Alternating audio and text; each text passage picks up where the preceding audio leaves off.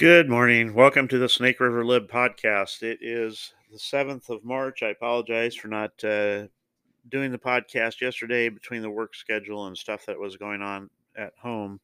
I was not able to accomplish that. Thank you so much for listening. There's so many things that I could lead off with today, but I wanted to lead off with a pretty important thing. We talked last week about how Speaker McCarthy has essentially given Tucker Carlson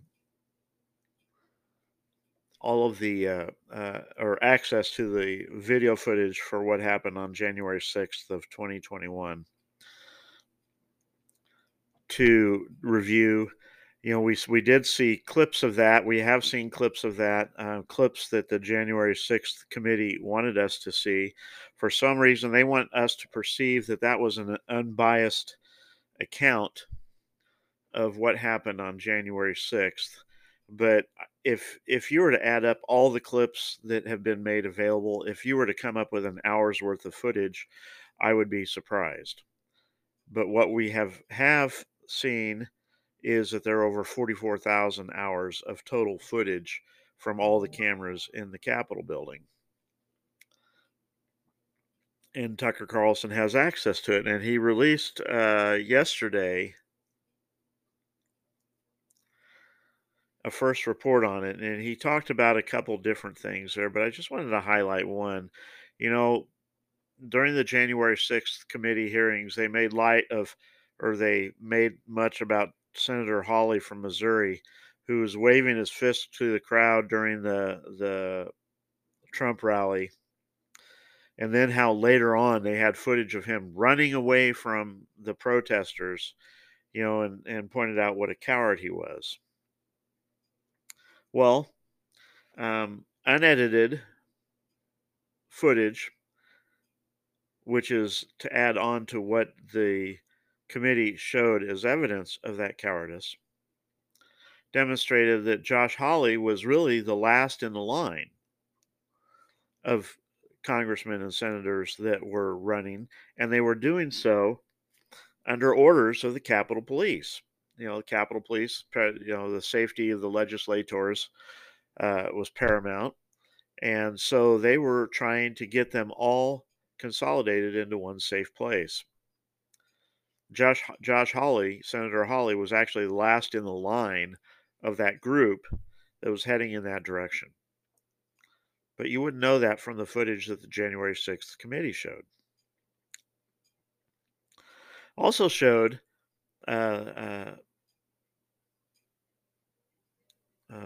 the policeman that later died from a stroke. He did not die at the Capitol building, and it's evidenced in the footage that he would Brian Swetnick, I think. Forgive me if I've got the name not exactly right. Was, according to initial reports, hit over the head with a fire extinguisher, which caused him to die. And that is, of course, we already knew, unless you watch CNN or MSNBC, we already knew that that is not what happened, that he died from a stroke, which a stroke can happen at any time. Sometimes it's precipitated by abnormal behavior. So, I mean, we can't completely discount that, that there may perhaps have been an impact. But it was a stroke. It was not being hit over the head with the fire extinguisher, as evidenced by the footage demonstrated by Tucker Carlson yesterday, which showed him after the alleged event, still working trying to do his job with the crowd. Also, there are numerous clips. Of course, he's going to make it all available, but there are clips that show the Capitol Police showing, not necessarily fighting protesters, but accommodating protesters as they move through the Capitol. Could this have been, at worst, a misdemeanor trespass for probably 99% of the people that were there? I would say that you would be hard pressed, especially in Washington D.C., in light of what the city council just passed of any kind of charge. But well, except for that they are Republicans, and so that does make a difference. But worst case scenario, the vast majority of people that were in the protest, or if you want to call them riots, it certainly was not an insurrection. There were no guns. And remember, President Biden himself has said that if you're going to take on the federal government, you better have F 15s. And I didn't see any F 15s flying the Confederate flag over Washington, D.C. on January 6th. Maybe you did. I did not. So to give any kind of credence to the term insurrection, I mean, there was probably more damage done on the date, the day and date of President Trump's inauguration than was done inside the Capitol on January 6th. The difference, of course, being that the damage was done to private property and not inside the Capitol building. So, yes, absolutely charge people that, because there's no question, there is no way you can not know who these people were. I mean, 44,000 hours of footage, you're going to have pretty much every angle, and it's pretty good. You're hard pressed to say that you can't identify individuals. And that brings me to another point. The FBI has spent countless hours going through the records of people that they were able to identify at that January 6th protest or riot as a worst case scenario. Nothing compared, of course, to the summer of January or summer of 2020, where Black Lives Matter and Antifa burned and looted and destroyed property to the tune of billions of dollars, of which the vast majority of people, even if they were charged, the charges were dropped by the Biden administration, and most people weren't even charged. But I digress.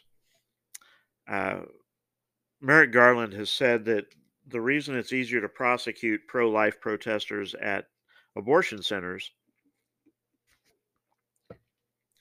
is because it's in the daylight and it's hard to do that at night. You know, it's hard to investigate crimes that occur at night.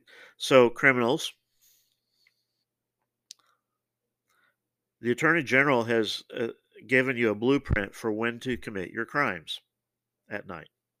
Let's move on, shall we? You know, the media, of course, is trying to do damage control. They're going to point out that the Tucker Carlson's videos that he's releasing of the footage are going to be highly edited and they're going to be steeped in a certain bias. I'm not going to dispute that necessarily, although I would say that Tucker Carlson and the vast majority of Republicans, by the way, overwhelming majority of Republicans, including the president, then President Trump, were against this and were horrified by what was being played out in the media on January 6th, which you'd be hard pressed to find a Democrat or a member of the media horrified at what happened in the summer of 2020.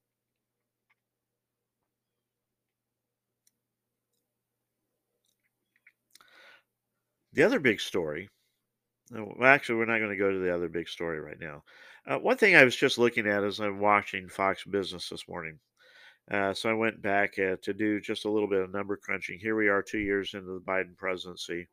And while the numbers I'm going to give you for the Trump presidency are for his 4 year term from the day after he was elected until the day that he left office, Dow Jones on 11/9 was 18,590. On January 1 of 20 or January 21st, 20th of 2021, the Dow was around 31,000. Now, mind you that 31,188 is after nearly a year of COVID, with the economic repercussions from that. But If you take a look at that, that's roughly a 12,000 point or 66% increase on the Dow Jones Industrial Average for the 4-year period. So 31,188 is the baseline for the inauguration of President Biden. Today we're at 33,178, which is not even a 10% increase in the Dow Jones Industrial Average for the first 2 years of his presidency. On top of that, President Biden has proposed, because Medicare we know is in the red, will always be in the red. I've highlighted the fact that that people think that they pay into this their whole lives and so they're owed it. If you were to take what they've paid in and then count that towards well, the system would be bankrupt if they say, okay, I mean, my mom, had a pacemaker put in, and that surgery alone and the testing leading up to that was over $100,000, which is probably 10 times what she'd paid in and my dad for their entire Medicare working career. And that was just for one event. So President Biden is proposing to increase the Medicare payroll tax for those that earn over $400,000 a year. That won't be enough, by the way. And way many of those the uber wealthy, the way their money is structured, and certainly if they pass this tax, they will restructure even more so that they don't get paid as earnings, but in other ways to avoid the tax. President Biden himself, when he was a private citizen for the 4 years of Trump's presidency, established an LLC so as to be able to be taxed at a lower rate than what he would have been otherwise. And any person, any accountant, any lawyer that's managing finances for someone would do the exact same thing. You take advantage of the law. That's why the law needs to be changed. The law, thousands and thousands and thousands of pages of tax code. And the vast majority of it is written by staffers of Congress that are listening to people, lobbyists, wealthy donors, etc., on how to write the tax code to maximize the wealthy's or to minimize the wealthiest Americans' tax burdens. And they'll just find a way around this tax too. We're a little bit long, so we're going to take a break. We'll be right back. And we're back. Today, as usual, it's the Uber Dark, Creo Brew Spanish roast, my favorite. How are you today? Thank you so much for listening. Senator Sanders, Democratic Socialist from Vermont, goes to Bill Maher, and Bill Maher asks him what the difference is between equality and equity, because this is, equity right now is the big the big thing on the left. They don't want, you have on one hand, they want the equity. You want to equalize. Actually, equalize is a bad word. Equity. They want to make sure that the outcomes are the same for everybody. Which, of course, as we've highlighted here, the only way to do that is to make everybody poor. But Senator Sanders could not really explain the difference between equality and equity. And so Bill Maher, trying to be helpful as always, mindful of the fact that Senator Sanders also is no spring chicken, points out that, when people talk about equality, they usually talk about equality of opportunity, meaning that everyone has the same opportunities when they're born. Now, there's no way that you can make people walk on the same path. And it doesn't matter how miserable you make things, there will be those who rise above the worst possible circumstances.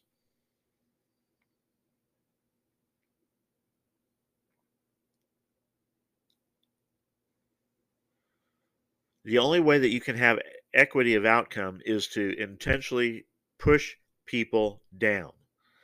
But if you just let nature take its course, there are some that are always going to rise.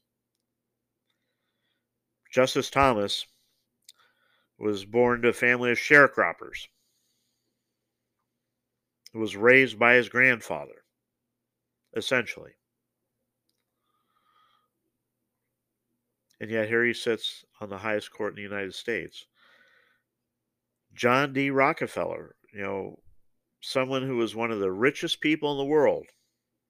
Andrew Carnegie, the same thing. These people did not rise from wealth, they created wealth. But anyway, back to the discussion between Bill Maher and Senator Sanders. So Bill Maher explains that equality of opportunity means that people, start off having the opportunity to be whatever they want to be, which is true even in this country. It doesn't matter how poor you start or what beginnings you start from. Clarence Thomas, perfect example. Uh, Dr. Ben Carson, who was Secretary of HUD under President Trump, and he was a presidential candidate in 2016, also was the head of pediatric surgery at Johns Hopkins University. He was born to a single mother that could barely read in Detroit in the projects. Don't tell me that your fate is resigned to where you were born, because that's not the case. But anyway, so equality of opportunity as opposed to equity, which is the outcome, meaning that everything comes out the same. And so Sanders kind of agreed with that. And so Bill Maher says, what side do you fall on? Do you fight on equality of opportunity, or do you fall on equity of outcome? Senator Sanders gave the wrong answer for progressives, because he said equality of opportunity. And guess what? That's what America is about. And we're going to talk about that here uh, when we get to the end of the podcast today. Because I've mentioned Vivek Ramaswamy. He was on Gutfeld last night. I fell asleep during it because I was sitting in a chair that I always fall asleep in. I won't do that again if I'm watching Gutfeld, because I do enjoy it. And I watched it this morning and it was awesome. But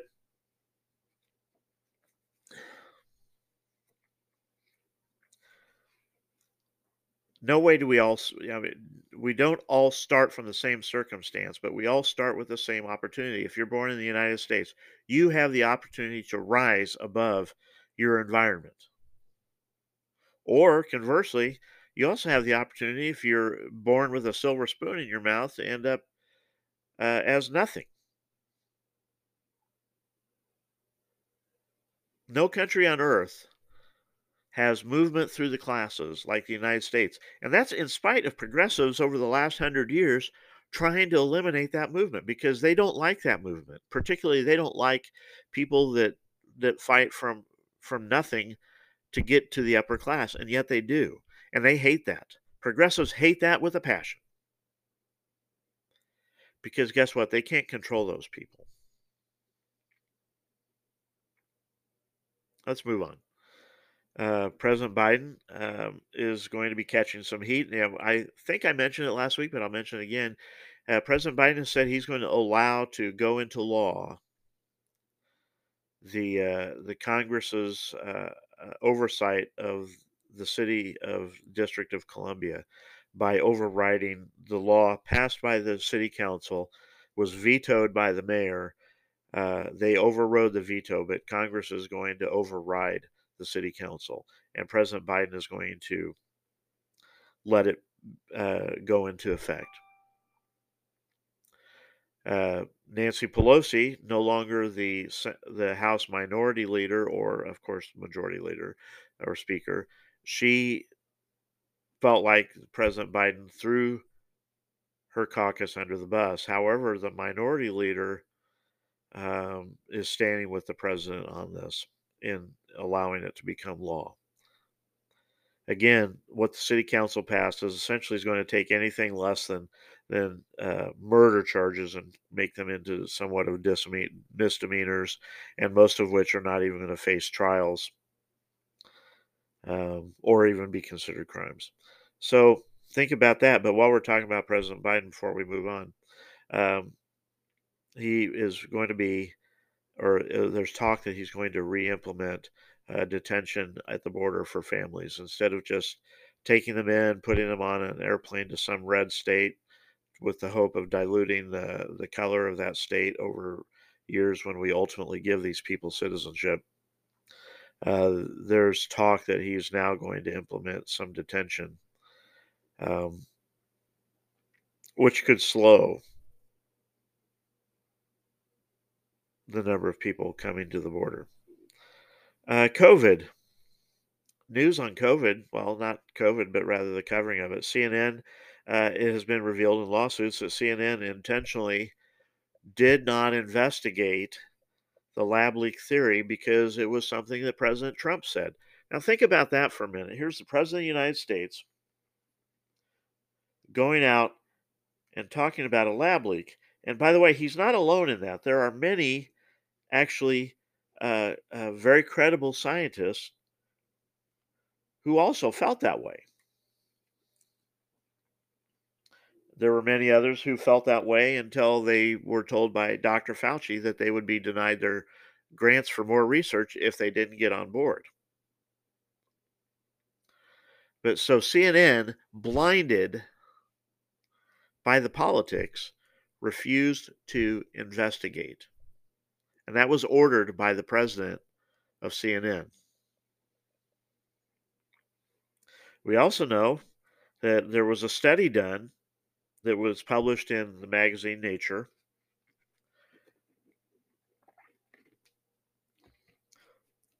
While it did not discredit the lab leak theory, what it did do, the study created a chain of events that led to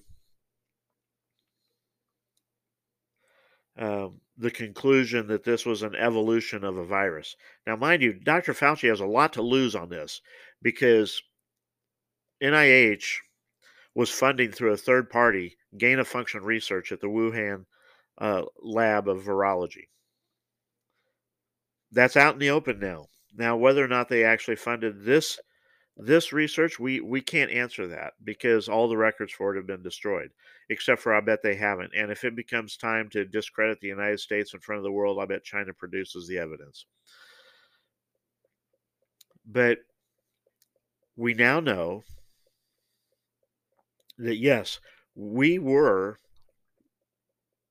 funding in the Wuhan lab through a third party, Echo Alliance, gain of function research. By the way, the head of Echo Alliance was one of the people that was on board with saying that this was not a lab leak. So go figure that. He had a lot to lose, of course, by any kind of conclusion that it was a lab leak. So did Dr. Fauci. But here's the thing. So Dr. Fauci commissions a study, this research. He gives a grant to this research to prove that it's not a lab leak, but that it was an actual evolution of a virus. He edits the paper and gets it published in Nature. So, you have this published research. But then he goes on, and in a press conference, he cites this research as evidence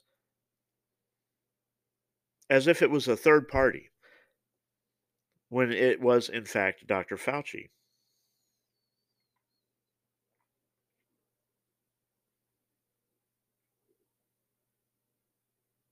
It was Dr. Fauci that commissioned the research. And then he points to that as evidence for that it was actual evolution of the virus and not a lab leak from a gain of function study. I've mentioned Vivek Ramaswamy. several times. You're going to hear me say a lot about him because he's saying all the right things. He at CPAC, which is the conservative uh, uh, convention in this year's back in Washington D.C. Uh, Vivek talked about the need to essentially destroy or eliminate the FBI and rebuild it from the ground up. I would agree with the part about getting rid of the FBI, and perhaps even rebuilding it, but not as a bunch of G-men running around with guns, but if they want to make it as a research facility where uh, DNA testing, evidence testing, etc., can be done for especially for cities and localities that are too small to have that kind of investigatory uh, capability. We can perhaps discuss that. I'm not on board with that, by the way. I would rather see those dollars go to states and localities to create their own laboratories or perhaps a regional depots for research. But he's saying the right things about getting because the FBI, I think, is mortally corrupted, meaning that there's no way to fix it as it is. Yes, I know thousands of agents are not the problem. But the problem is, one, Congress has passed so many freaking laws that the FBI are the ones that have jurisdiction over. First, they got to get rid of that. Second, they've become completely politicized in spite of Congress's attempts when they set up and the how the FBI director is done, and I talked about the FAA administrator and the incompetent moron that they have as a nominee for it, but he's black, so it's okay. Um, but the FBI director supposedly is immune from political persuasion, which of course is blatantly obvious that that's not the case. You have Merrick Garland who's saying, "Well, we haven't charged anybody for committing the felony of protesting in front of a judge's house to sway their decision." And the reason why, and he said, "Well, we sent the marshals, and it was up to the marshals to arrest. Except the marshals weren't there to put down the protests. The marshals were there to make sure that the protests did not erupt into violence against the family or the justices. The justices or the marshals were there to allow the protests to continue. So in reality, Merrick Garland could be charged with violation of statute.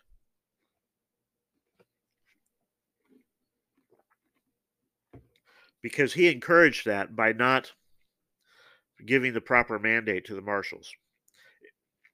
Or at least he should be asked the question, General Garland,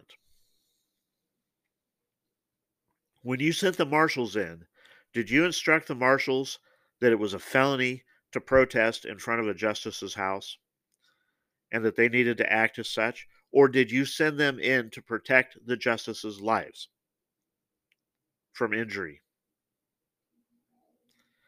That should be the question that's asked because every answer that he gave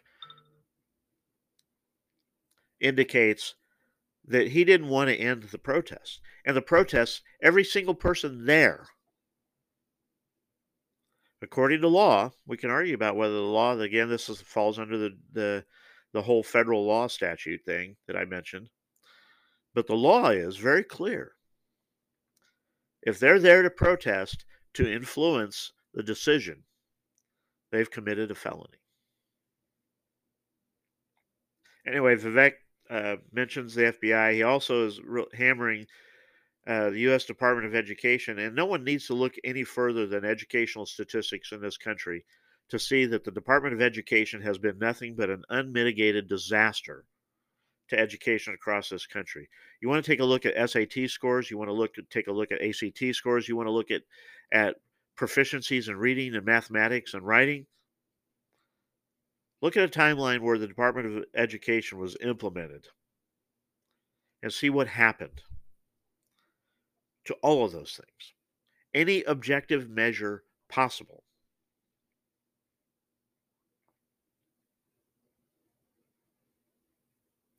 has been an unmitigated failure that can ultimately be traced back to the Department of Education. They throw all this money at these school districts, but all that money has strings on it. Do this, do that, do the other. I'm really liking Vivek Ramaswamy. We'll see how that goes. But does he have a chance?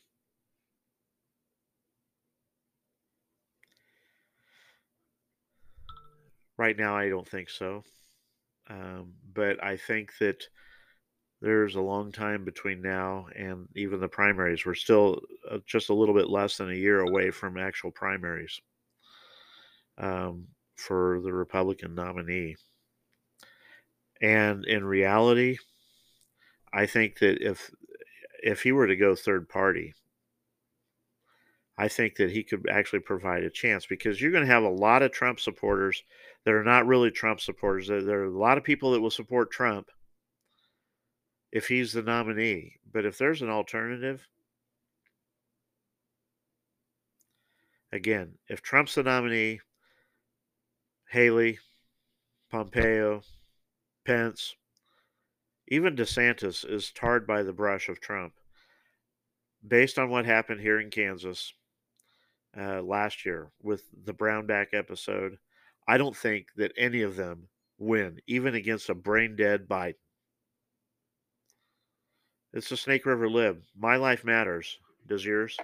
Have a great day.